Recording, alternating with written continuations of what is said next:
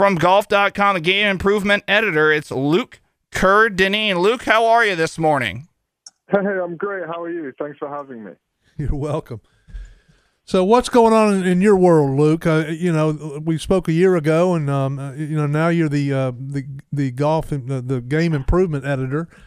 Tell us a little bit about what that means as far as your role at golf.com. Yeah, so I mean, I've been a golf nerd my entire life, and it's basically golf nerd in chief at golf.com is my role effectively. I get to talk to teachers, and I get coaches, trainers, and of course tons of players, and just try to figure out how they, their craft, essentially, in their own words. I want to hear from them how they do it and how the rest of us can try to implement some of those things too. It's really just so much fun. Really. I get to talk to the very best and learn how they do it and try to glean some advice from that. And, the really positive thing about that is that some of these guys, they don't necessarily know how to describe what they're feeling and their anxieties and what a win could mean and yada, yada, but they all know how to describe certain things about golf because that's what they think about the most. That's what they think about obsessively at times. So it often yields some pretty interesting stuff. Okay. Mark? Yeah, well, we had a wheelhouse conversation on Twitter not too long ago, just for you, between that Phil Mickelson jumped into, all about the swinging in the opposite direction, trying to improve your speed of your current golf swing. So that was right in the nerd wheelhouse, wasn't it? Yeah, exactly. And for those unfamiliar, basically, Peter Costas, who's one of the most well-known teachers around, and Phil Mickelson, of course, they were getting into a back and forth about basically like decelerators in the golf swing, or like stopping power. Mm-hmm. The idea being that you can only swing as fast as your body feels comfortable swinging, knowing it won't get injured. Phil Mickelson's big on this, like safe speed, making sure he doesn't injure his body. And so he really believes in swinging in the opposite direction as a way of training your muscles that will help stop the golf club. They'll help control it. It will prevent it from getting injured. And that sort of set off a bit of a debate because some people say, well, you're not necessarily wrong, but swinging in the opposite direction isn't necessarily the best way to do it.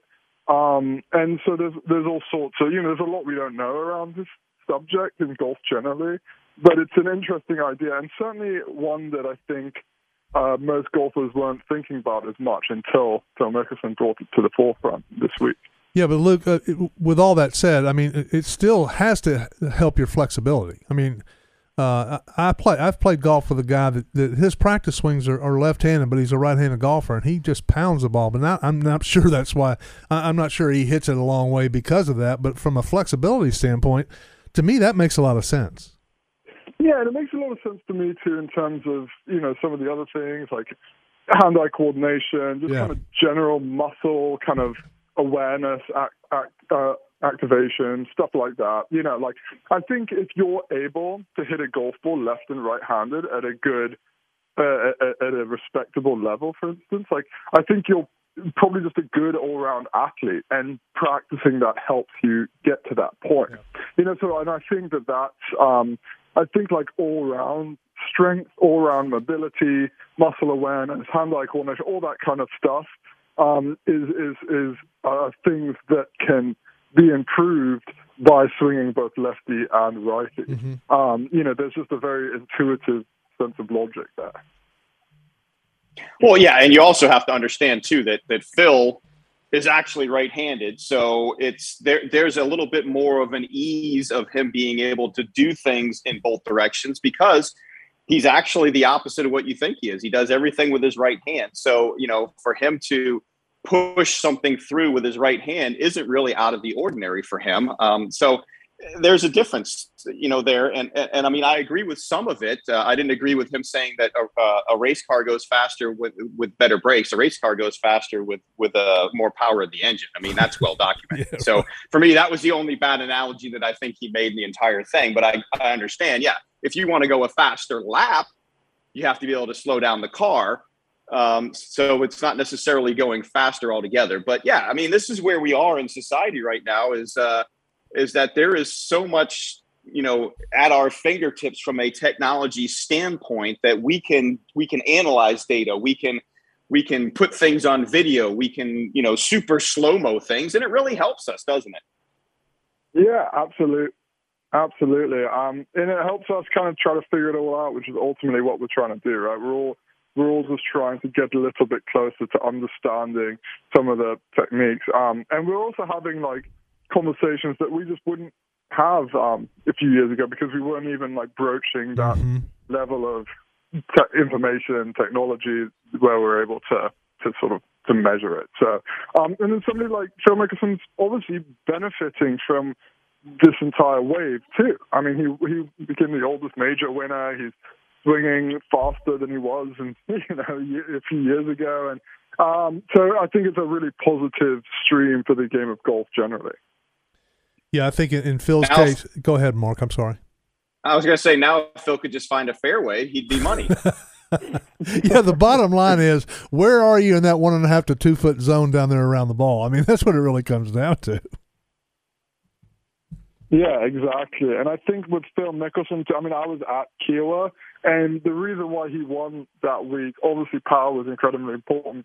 That was like the 1 week this year where he's had really good control over his ball from tee to green, especially off the tee. He was hitting a lot of these big cuts, which were like essentially a fairway finder for him. Yeah. And around Kiowa, that's what, if you could keep the ball in play, get up and down, that's been the Phil Mickelson formula throughout the years, and that's what he rolled back the clock with that week at Kiowa. Ultimately, like, power is incredibly important, but it's only important if you keep it between the goalposts, and that's something. That's just one half of it. That's just one half of the problem that Phil is still kind of figuring out in his latter years.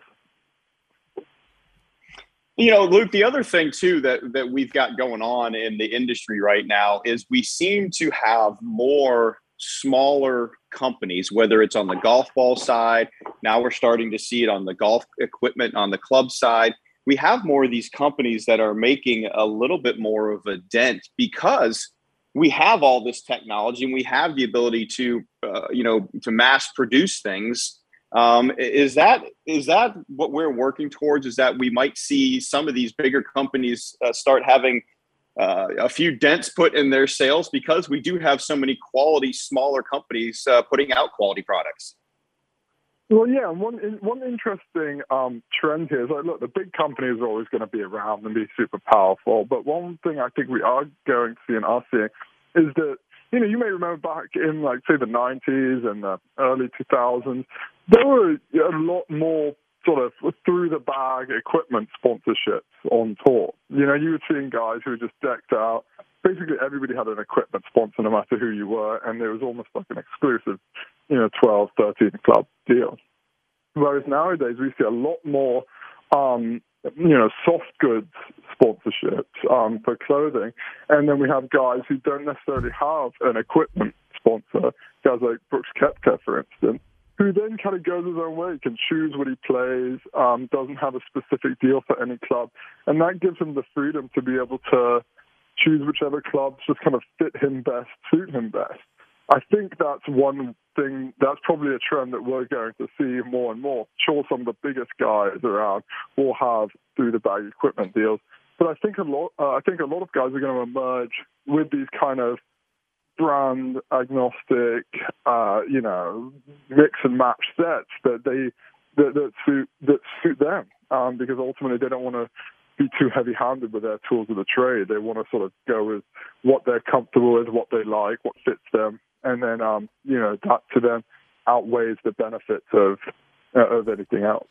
Yeah, I think in Brooks's case, obviously winning 4 majors has helped him as far as his income and his net worth is concerned. I think he has the luxury of not having to do a deal with a manufacturer. But not everybody's that way, Luke. I mean, there's more than those kind of guys like Brooks are people who need that sponsorship money to really get by. Oh yeah, and to be clear, it's really about like whether somebody would cash a check from an equipment company because they think that would be the best thing to do with their career, or if they think that by being able to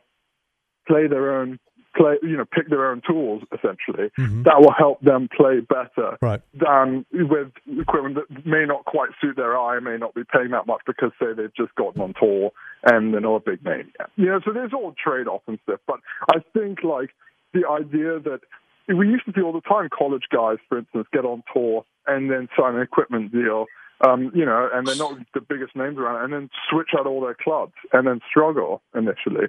Whereas I think, like, I wouldn't be surprised to see that trend not play as big a role nowadays because of these smaller companies where you can mix and match through the value a little bit more. Mark? Well, Luke, man, we appreciate you coming on with us.